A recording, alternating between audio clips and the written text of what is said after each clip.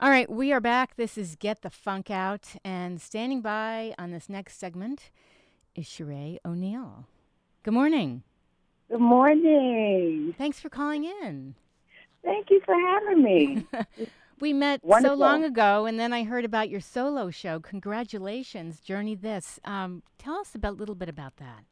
Well, yeah, Journey This is a solo show that I wrote just really in homage to breaking family cycles and finding your own path. Love letter to my grandmother and my mom, and just deals with, just exercising this act of forgiveness and taking responsibility for your own course in life from the Yes, moment forward. beautiful. Now, I know that for every ticket purchase, there's a certain portion that goes to somebody helping a cancer patient and buying them a wig. Is that correct? Well, yeah, we're partnered with the American Cancer Society Mm-hmm. and a wig manufacturing company, Lyrical Hair. Okay. So the gift is that every ticket that we sell, Lyrical Hair will donate a new synthetic wig to a woman coping with cancer. That's great. Uh, it's been just so wonderful, just a wonderful collaboration, and we're just extremely excited about it. We've gifted already 175 wigs. We have Wonderful. 6 shows left to go, so Mm-hmm. we're looking forward to providing this gift for many more women. And it's been really wonderful because not only that, 10% of the proceeds of the entire 5-week show will be gifted to Making Strides Against Breast Cancer Love under it. the banner of Journey This in homage to my mother, Patty O'Neill Robertson, who Oh, actually passed away from breast cancer. So that's it's just really a full circle moment it's for us, beautiful. and That we're is just so extremely nice. excited about this collaboration. Now, what was this process like? Had you ever done a solo show before?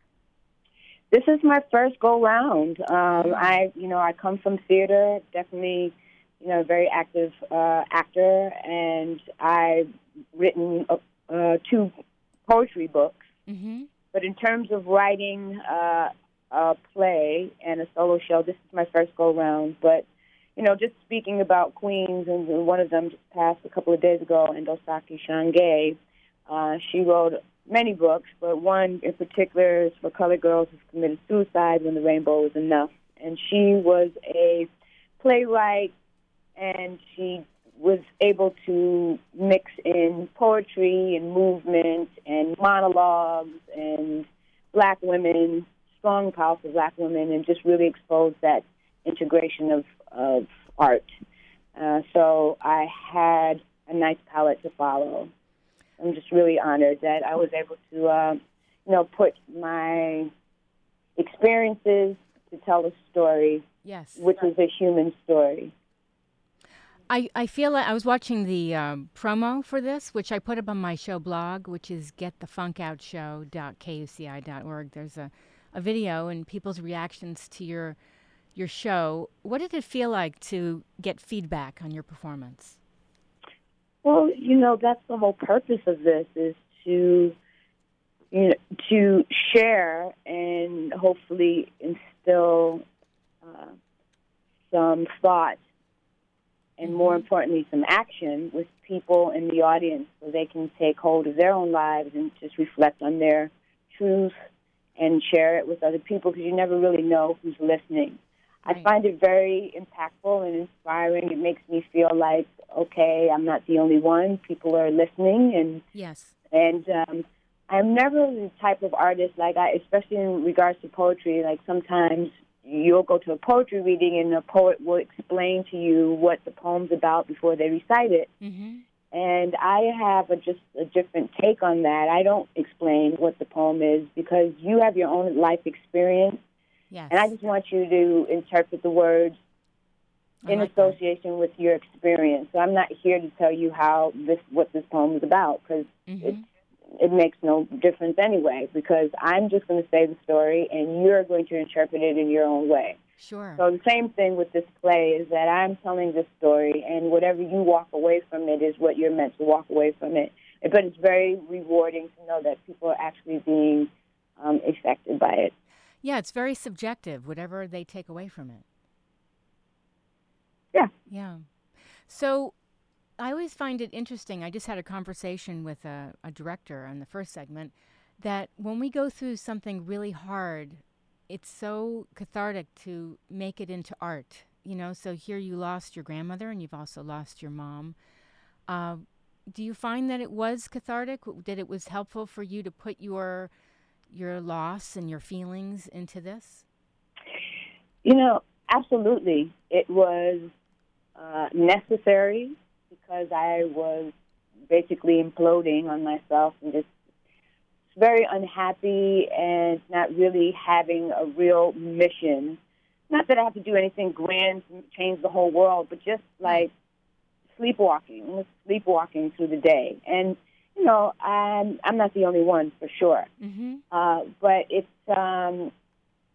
it was necessary for me to take a deeper look at what my part in my happiness was, and also just to reflect on the influences that my mother and my grandmother and my family have left me, and how I can take this and change how I'm looking at the world when I'm getting up in the morning, because this is not happening. Yeah. This is not feeling good. Right. And fortunately, I had the will to make a change. So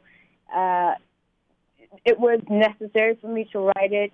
And, I was a caregiver for my grandmother. Mm-hmm. And so she was absolutely an amazing woman. She got to vote for an African-American president 2 times. Yay. She outlived her whole family, including my mom, her husband, all her friends. She Wow. lived to 94. And she still got up in the morning and just had such beautiful light and energy, and I was really fascinated by that. And so when she passed away, I began asking myself questions like, why am I here, and what is important, and what do I want to leave behind as my legacy? What do I want people to remember me by? Who's worth having my time? Yeah. What is worth investing in? And in answering those questions came this play. That's beautiful. Wow. That really is huge. Yeah, I mean, I'm sure all of us ask these questions, and then we spin into, I don't know what, trying to figure out what our mission is. But it's just not, for me witnessing my grandmother, it wasn't really this big old thing that you have to do. It's just really about honoring and forgiving yourself and honoring what's important to you and Mm-hmm. showing up for yourself. And this is not a selfish act. This is actually a greatest act of self-love you can do. Yes. It's that whole airplane mentality. You have to put a mask on yourself before you even mask your children. And it's because, you're worth nothing if you're not in existence or even, present. Yes. And so,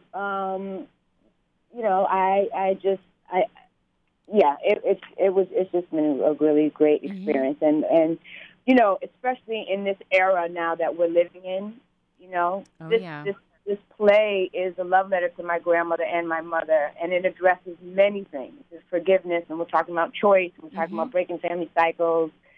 But, multi-generational storytelling is really what's resonating with people. I mean, if we look at, like TV shows this year alone, like This Is Us. Yes. We have Red Table Talk with Jada Pinkett Smith. Modern Family, Blackish, Mom, Transparent, Shameless. I mean, we can really go on with this, but we really live in this era of disconnect, and our self-worth is being monitored by the likes on a social media post, and that's just, there's a real need for connection here and love and truth, especially with what's going on in the last 72 hours with all this horrific hatred that's happening. Yep. I'm wanting to connect all these generations and still, maintain this position of self-identity. And for me, it was about collecting these gems that my grandmother had left me in telling these stories, and then just using them for the greater good. And for me, it's really about bridging this gap with the generations, but having your own voice. That's beautiful. I just want to say, when I was younger, I was very close to my grandmother, and it takes a certain level of time and maturity for you to go back and go, wow, I took that for granted, or I should have paid more attention, or because they leave you with these gems of information, at least I find.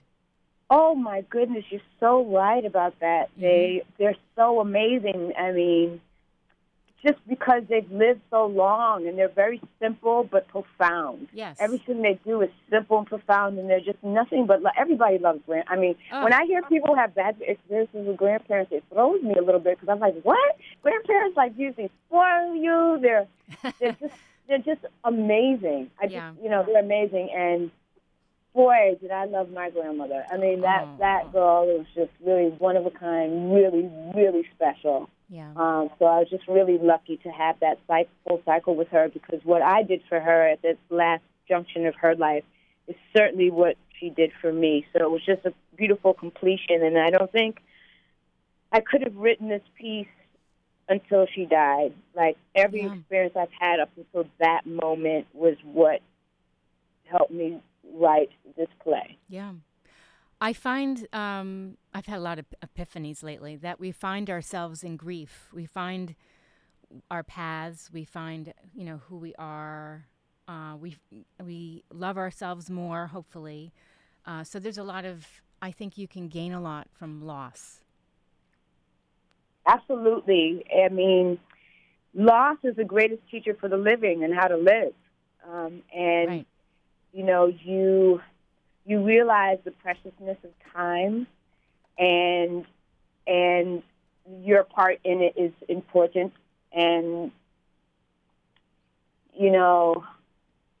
grief is interesting because I don't think I think you and I were talking about this, but I talk about it often in Mm-hmm. regards to, people always say it gets better with time, and I think that's just their way of helping you try to cope. But for me, it's not really that it gets better in time. It's just that you get better at coping with the loss. Yes. And also, for me, as I got older, I just had a different understanding of that spirit who's left this world and gone on somewhere else. So Exactly. it's definitely it's really, we're in a tribe of our own for sure. People have lost people, especially close people, mothers, fathers, and grandparents. Somebody that direct. It's a special tribe we're in, and we all have our cycles and how we deal with grief. Yes. It's been almost over 20 years, and I can still cry like a baby, as if it just happened. So Yeah. it's healing to do so, Yes, it is. It which definitely is is. a big part of this play in terms of stoic womanhood and superheroes. Just women who have to nurture and carry it on and move on and just keep on existing, and not really living but surviving just because that's what you have to do. And understood, I get it. My mom had to Yeah. do it. Yeah. So I understand it, and I respect it. Yet it doesn't have to be my legacy, and it doesn't have to be how I carry on from here. Exactly. Well, unfortunately, we have to wrap up, but I want to have you back on again another time.